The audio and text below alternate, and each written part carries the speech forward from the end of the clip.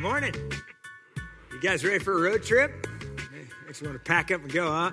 This morning we were talking about road trip, and really we've kind of used this idea, this illustration, if you will, to talk about our spiritual lives and what does it mean to be a disciple of Jesus and to be a part of discipling other people, right? And we think it has a lot to do with the road trip. In a road trip, there's always kind of that destination, right? That place you're trying to go, but there's a journey to get there. You know what I mean? Like maybe it's for just getting your family all in the car and heading up to Yosemite, right? And the goal is to get to Yosemite, but the road trip is that process, or Yellowstone, or maybe some of you guys have come with us over the summertime and we've gone down to Mexico. The destination is to love and to care on these orphans. But if you've come with us, you know there's always a journey to get there, right? Or maybe the road trip is even just getting in the plane to go fly home for a wedding or a funeral or something like that. And one of the things about a road trip is it's something we could probably do by ourselves, but it's always more fun to do with other people. In fact, that's the essential element, I think, of a road trip, right? It doesn't feel really like a road trip if you're by yourself. It's just a trip, you know? And in the same way, us as a church, I think in some ways we could pursue being like Jesus and knowing him and being blown away by him by ourselves, but we know that that is not what God has called us to, right? That's not where the joy comes from it. So each week we've been looking at different elements that are important to pack for this road trip, right? Different things that are kind of core to our discipleship. So the first week, Ron brought his old nasty shoes, and I don't think he really puts these in a suitcase. It would jack up everything he wore would smell like feet. But he talked about how having his work shoes is critical, and in the same way that love is always expressed in the way we act, the way we do, right? That true love is the way we serve and love and care for each other. And so it's always important to have your work shoes so you're ready to serve and to care for people on this discipleship journey, right? And then the week after that, Max brought baby wipes and used these to talk about how our righteousness, our purity, the way we live our lives matter, and our spiritual cleanliness matters, not just for our own personal sake, but it matters because the impact we can have on the world when we are following Jesus and allowing him to clean our soul, right? And then last week, Ron brought an illustration that I'm not sure what it means. I'm not even sure he knows what it means. He brought his underwear. And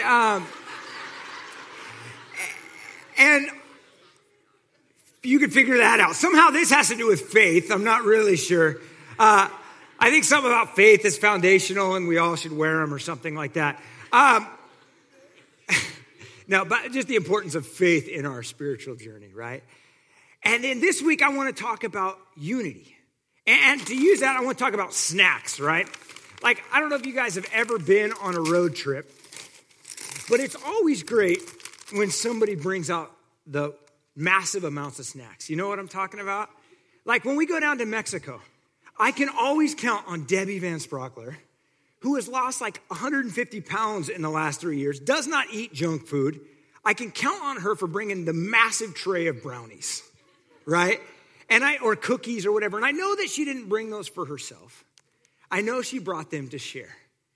And I think that's really awesome, right? When people start bringing that. And then what typically happens is somebody else grabs out some of their snacks. And they're like, oh, cool, you brought the brownies. Check it out. I brought the potato chips. Or I brought the Oreos, right? And all of a sudden, what happens on that bus is instead of us being all focused on our own needs and discomforts and our kind of frustrations with each other, we begin to be focused on caring for each other, loving for each other.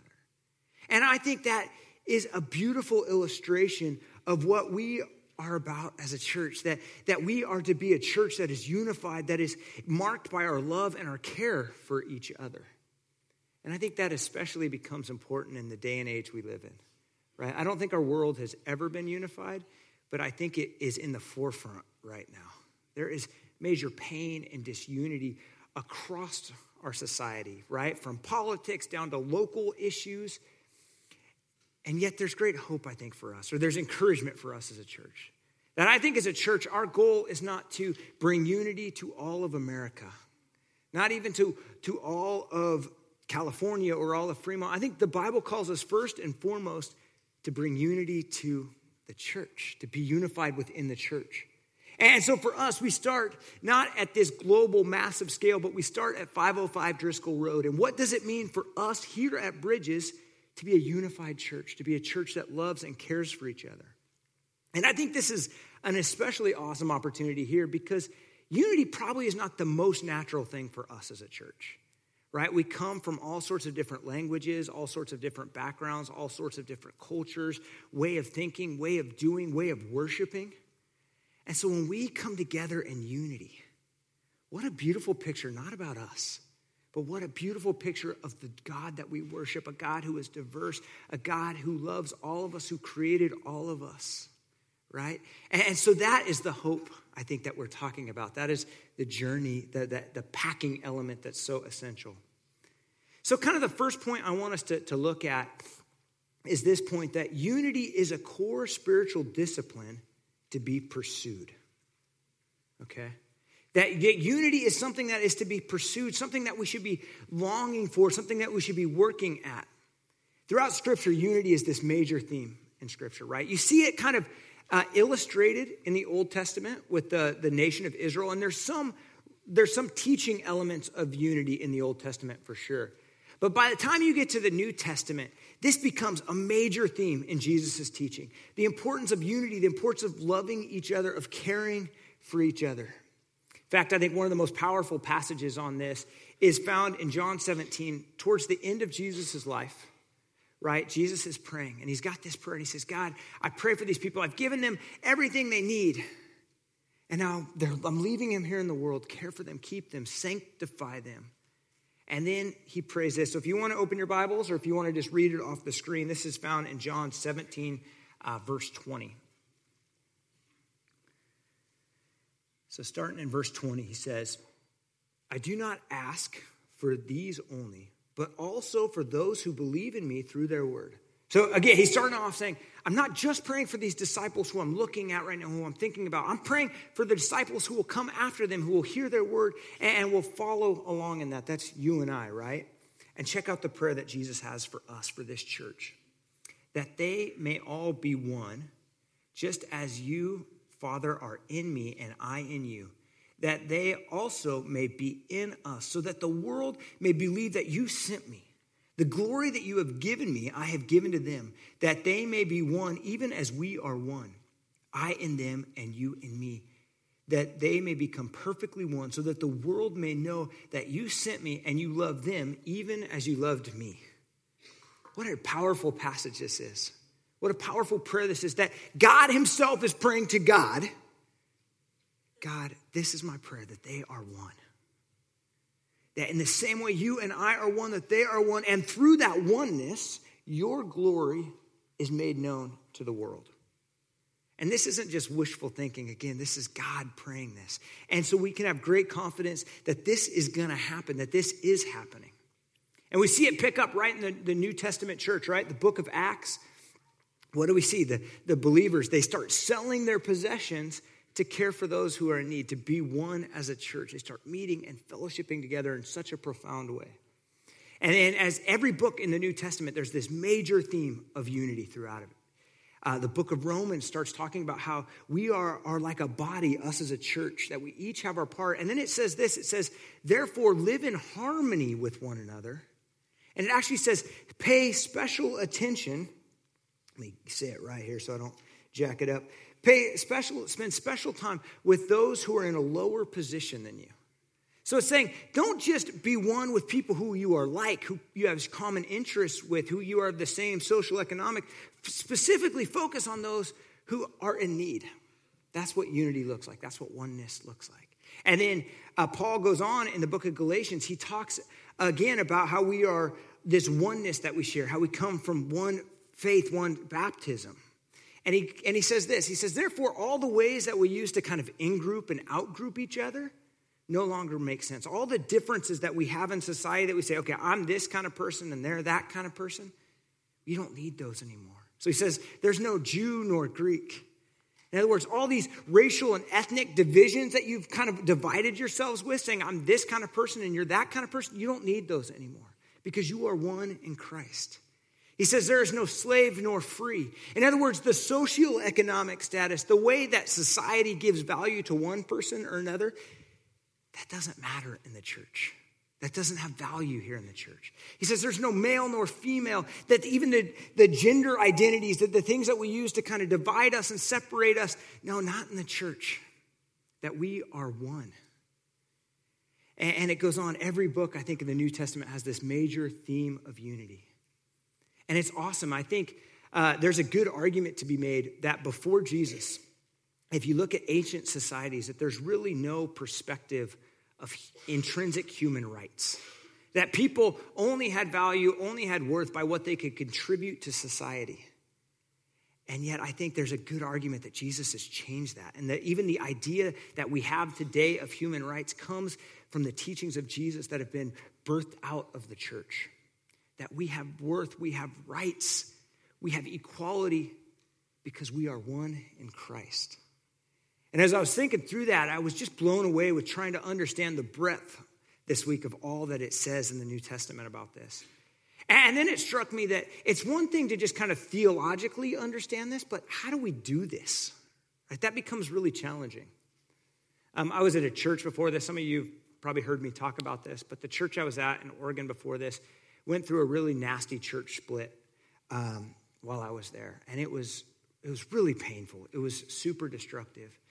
And I think what happened is really well-meaning people with, I think, that meant well, leaders and people within this church, they put their personal ambitions, they put their strategy for what the church should look like.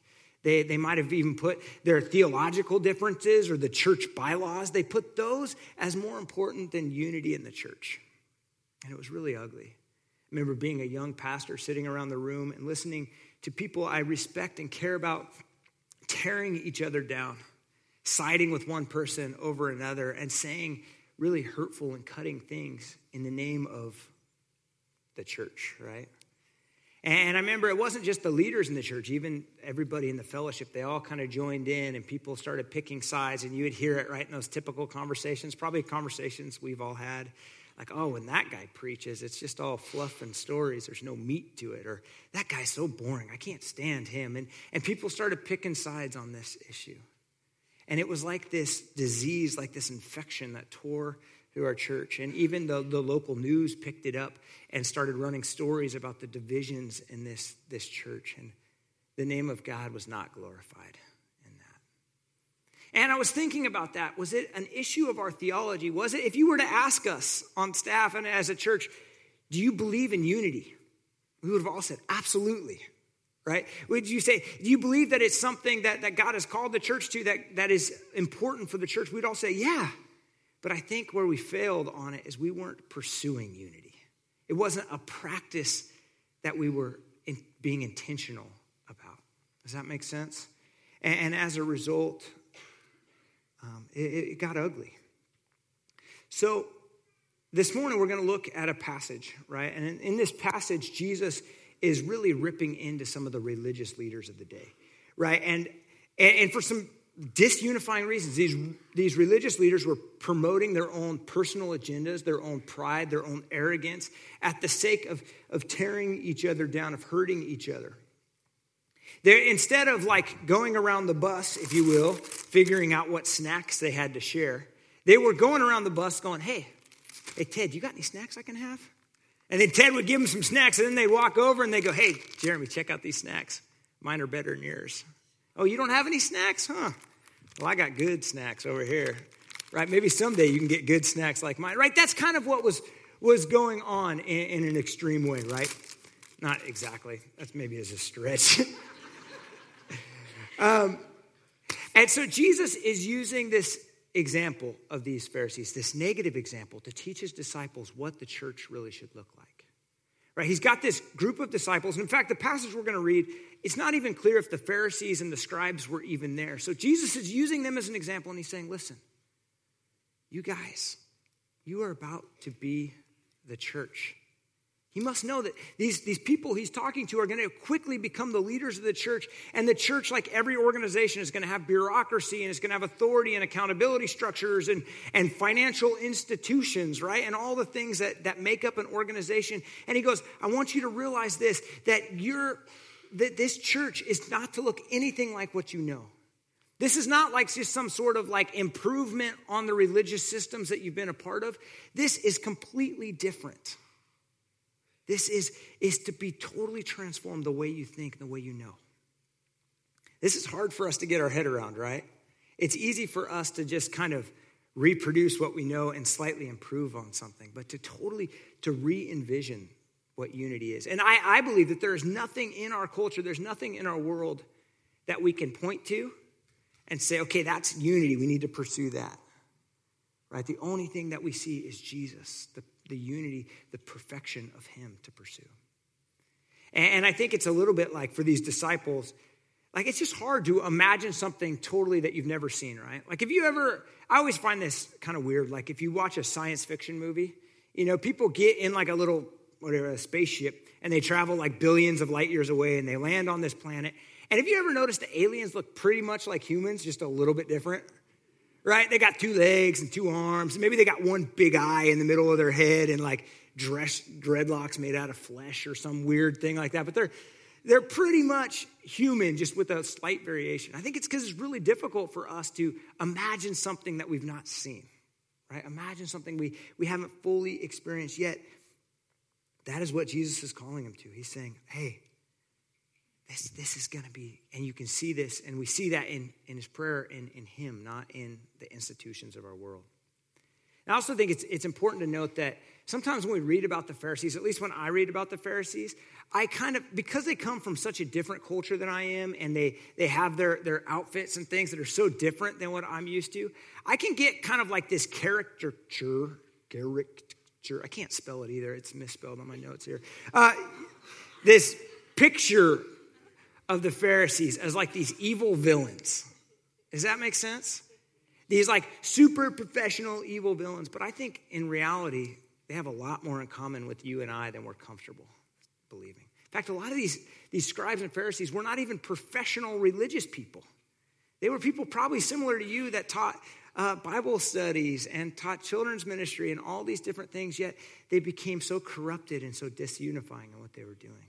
So let's read this, and as we read this, I want to encourage you to ask this question: how do we pursue unity in our church? So looking at the negative examples we see, how do we see that in the positive light? So it's Matthew 23, and it's going to be verses 1 through 12. All right, it says this: Then Jesus said to the crowd and to his disciples, the teachers of the law and the Pharisees, they sit at the seat of Moses. So be careful to do everything they tell you. But do not do what they do, for they do not practice what they preach. They tie up heavy, cumbersome loads, and they put it around people's shoulders, but they themselves are not willing to lift a finger to move them. Everything they do is done for people to see. And they make phylacteries wide and the tassels on their garments long. And they love places of honor at banquets and the most important seats in the synagogue. And they love to be greeted with respect in the marketplace and to be called rabbi by others. But you are not to be called rabbi, for you have one teacher, and you are all brothers. And do not call anyone on earth father, for you have one Father, and he is in heaven. Nor are you to be called instructors, for you have one instructor, the Messiah. The greatest among you will be your servant. For those who exalt themselves will be humble, and those who humble themselves will be exalted. Right? What a marked difference between the actions of the Pharisees and what God has called us to, that we are to be humble in order to be exalted. And so the first thing that really jumped out at me is that we in the church, we need to be really careful how we handle authority, right? These disciples, again, they were used to a very rigid structure of discipleship, right? The structure that they knew was, okay, I am above you. I'm going to teach you everything I know. Someday maybe you will be above somebody else and you will teach them everything that you know. And Jesus jumps right into this picture of what is authority in the church. He says, These scribes and the Pharisees, they sit at the seat of Moses. That would have been the seat in the temple where you would open the scrolls, you would open the Bible, the Old Testament, right, the law, and you would read from that and you expound upon that. So he says, hey, be careful to do what they tell you to do, right? They're preaching from the Word of God. There's importance, there's value, there's authority that comes from that. But he says, but watch out. Don't do what they do, for they don't practice what they preach. And on top of that, they take the authority of God's word and they add all this other junk onto it, and they put these heavy burdens on people's shoulders that they can't possibly carry around. And look at them, they're not doing it themselves because they couldn't even lift a finger to help anybody else, right? And I think that's challenging for us. I think that makes us realize that so often we put authority on the wrong things, right? We put the authority on people, on the institution, on even the doctrine of a church. He's saying, look at this, put the authority on the Word of God, on Scripture. And I think this is really important for us still today, because I think this is a natural temptation for all of us. We can kind of shortcut this, right? Instead of reading God's Word for ourselves, instead of being challenged by God's Word, we kind of shortcut that and go, oh, I just download this podcast of this pastor and I get all that I need from it.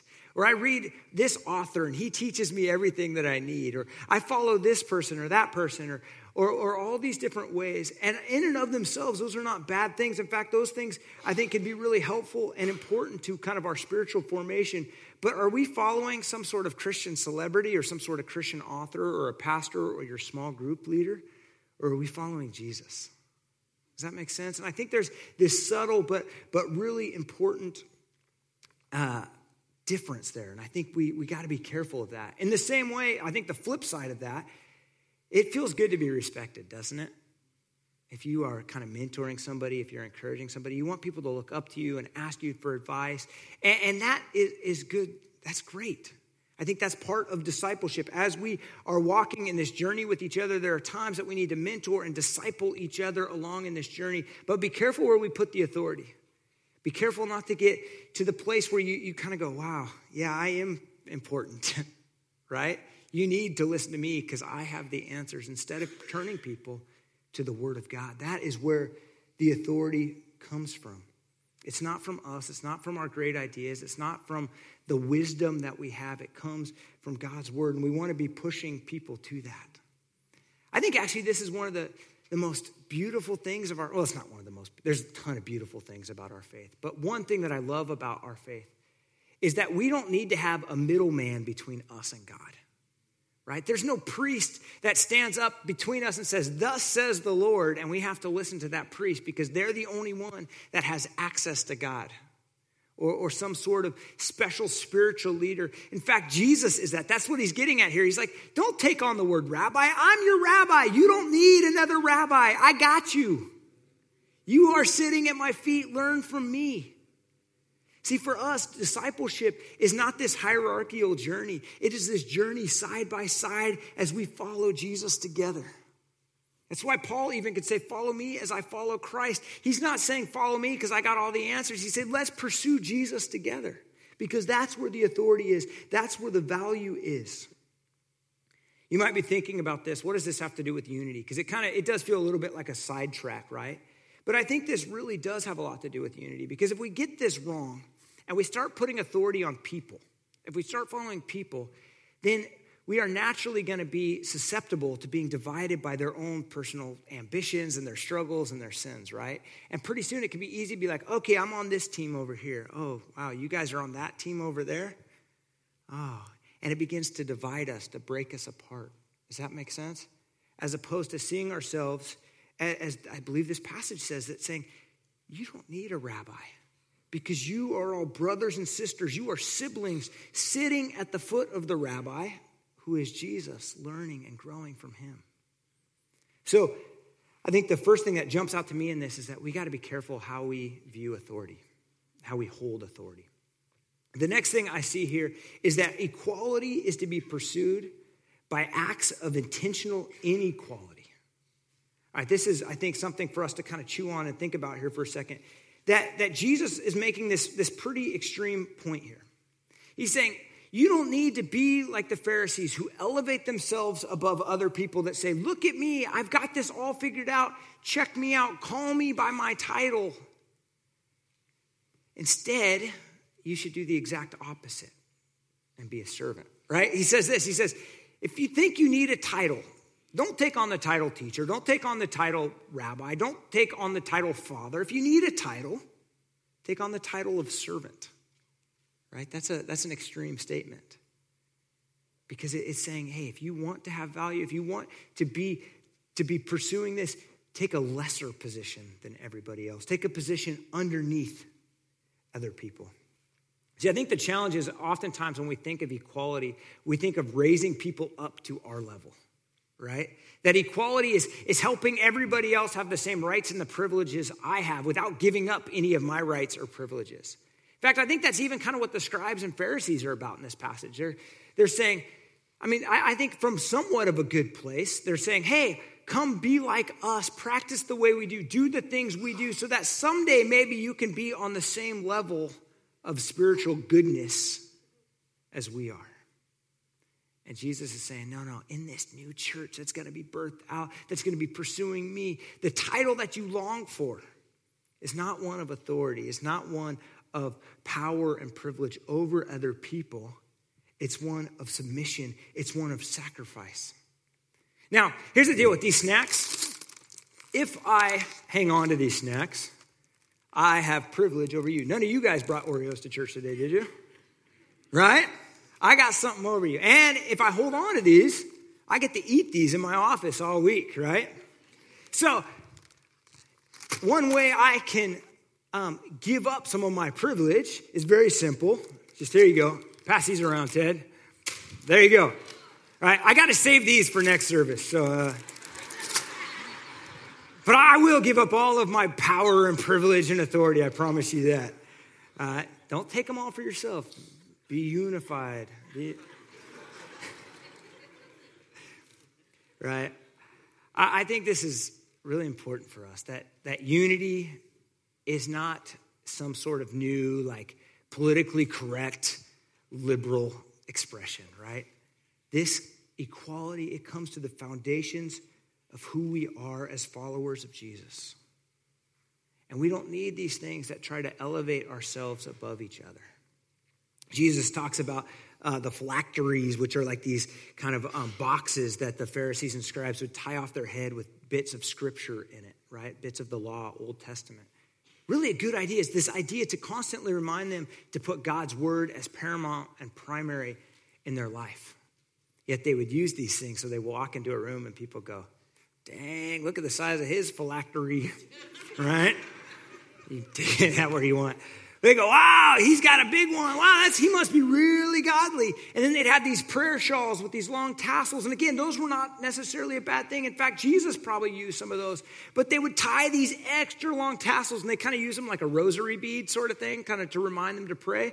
And again, people would go, whoa, he's got trails of those things behind him.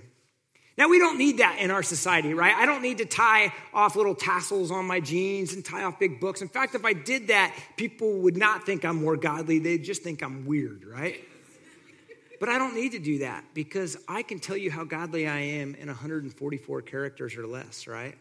Or I can show you how godly I am by all the different causes that I support on social media, or the way that I put bumper stickers on my car, or all these different ways that we try to prove our moral superiority over others.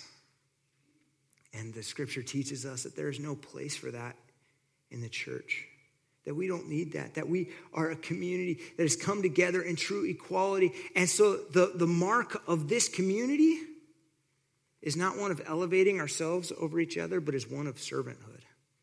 So much so that the teaching of Jesus is that the first will be last, right? And the last will be first, that those who humble themselves will be exalted.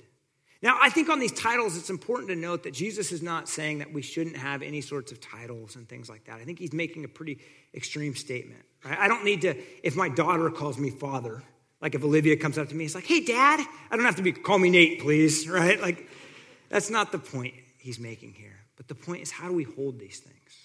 How do we value ourselves over other people. And I think this is beautiful. I think this is happening in our church. I think this is happening in churches across the world because Jesus prayed it. It is coming true. I think that's why at Impact Day yesterday, you have the CEO working alongside of somebody who's unemployed, right? Or you have the bike mechanic working alongside of the homeless person that brought their bike in to be fixed, because there is this unity that's happening. But I think this is something that we have to be intentional about. How do we take what God has given us, these privileges, these powers we have, and intentionally give them up, surrender them for the sake of those who are in need of those things? Paying special attention to those who are in a lower position than us. Again, that's not a value statement of those persons. That's just a statement of how society and how we treat each other, saying, no, not in the church. We are to be unified. The last thing I want us to talk about here is, in this passage, I think there is a call and a seriousness for us to get serious about learning the art of sacrifice. To learn the art of sacrifice. And I say learning the art of sacrifice because I think this is something that takes practice. It's not just a skill that we learn overnight. It's something that we constantly have to work at. In verse 12, Jesus says that those who are humbled will be exalted, and those who are exalted will be humbled.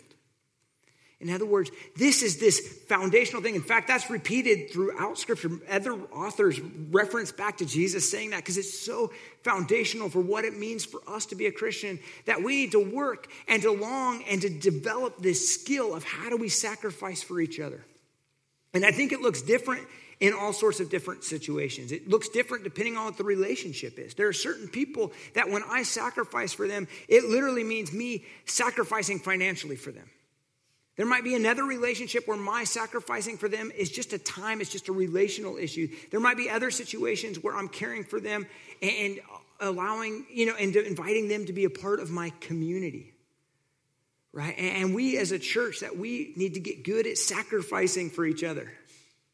That's why we try really hard as a staff, as a team, as you guys I know all try, that, like, for example, the worship styles not always connect with every one of us equally. Yet we sacrifice for each other, for the unity of our church, right? There's all sorts of things that might bug us, that might be different than us, that we might not totally agree with, yet we joyfully sacrifice for each other, knowing that that is the call that God has put in our life. I think one of the greatest areas for us to practice this is actually in our small groups. It's difficult to imagine sacrificing across all of Bridges as a whole, right? We're pretty big and complex, and to understand unity for all of us kind of simultaneously is difficult. But it's a little bit easier to kind of view our small groups as really like a workshop for us to be unified and sacrifice for each other. But one note on that, if everybody in your small group kind of looks and acts and thinks like you do, maybe it's time for us to invite somebody else to be a part of our small group that doesn't look and act and think like we do. But I love that. I think somewhat naturally within our small groups, when we begin to know each other and care about each other, we begin to learn to sacrifice for each other. Like the other day in our small group, I was waiting. We've got this new guy who just joined our small group who's looking for work. And I was looking to tell him, waiting afterwards, I heard about a job opening, and I wanted to tell him about this job opening. And one of our other members was talking to him, and it was really cool because as I'm listening, I realized that this other member is telling him about a job opportunity she's heard about. And I just think it's cool that all of us, this person that a month ago we didn't even know, we're now trying to use our circle of influence and our network to help benefit them, right? And that's just a small picture of what this sacrifice and this unity looks like. But again, I want to remind us of what Jesus said in John 17, that this is not just about us being a really cool church. This isn't about us being a nice place to be. This is about the glory of God. That when the world sees our unity, when we see the unity that happens in the church, we go, wow, what a great and loving God we worship. So as we kind of close out today, I want us just to kind of think about that and think practically about it. Don't just hear this and go, okay, yeah, unity is a good thing. We need to be unified. We need to sacrifice. But specifically, how can we be unified this week? Right? That's the model. That's who we are. That is who Jesus designed us to be. That is the focus of what the church is. So how do we do unity this week? Not just be unified. Does that make sense? So let me pray for us. And I just encourage you as we're kind of wrapping up in worship and prayer that you ask God, teach me to sacrifice. And maybe even ask the challenging question, which is, God, teach me to sacrifice in a way that hurts, in a way that stretches me, a way that I don't necessarily want to do, that I need you to teach me. So let's pray and ask God to do that in our lives. God, we praise you that you are a God of unity, that in the very nature of who you are one. And because of that, we as your church can be one. Not because of our greatness, not because of our willpower, but because of you. And so I pray that you teach us that this week. I pray that we become more and more unified, that we seek to promote each other, to lift up each other, to care for each other, because you have cared for us, because you have loved us. God, we praise you. Amen.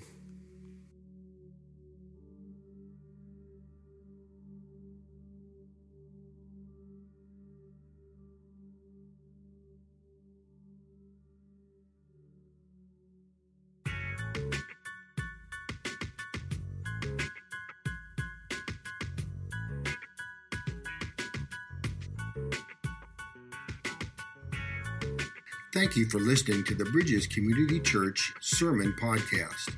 To know more about Bridges Community Church, please go to our website at bridgescc.org.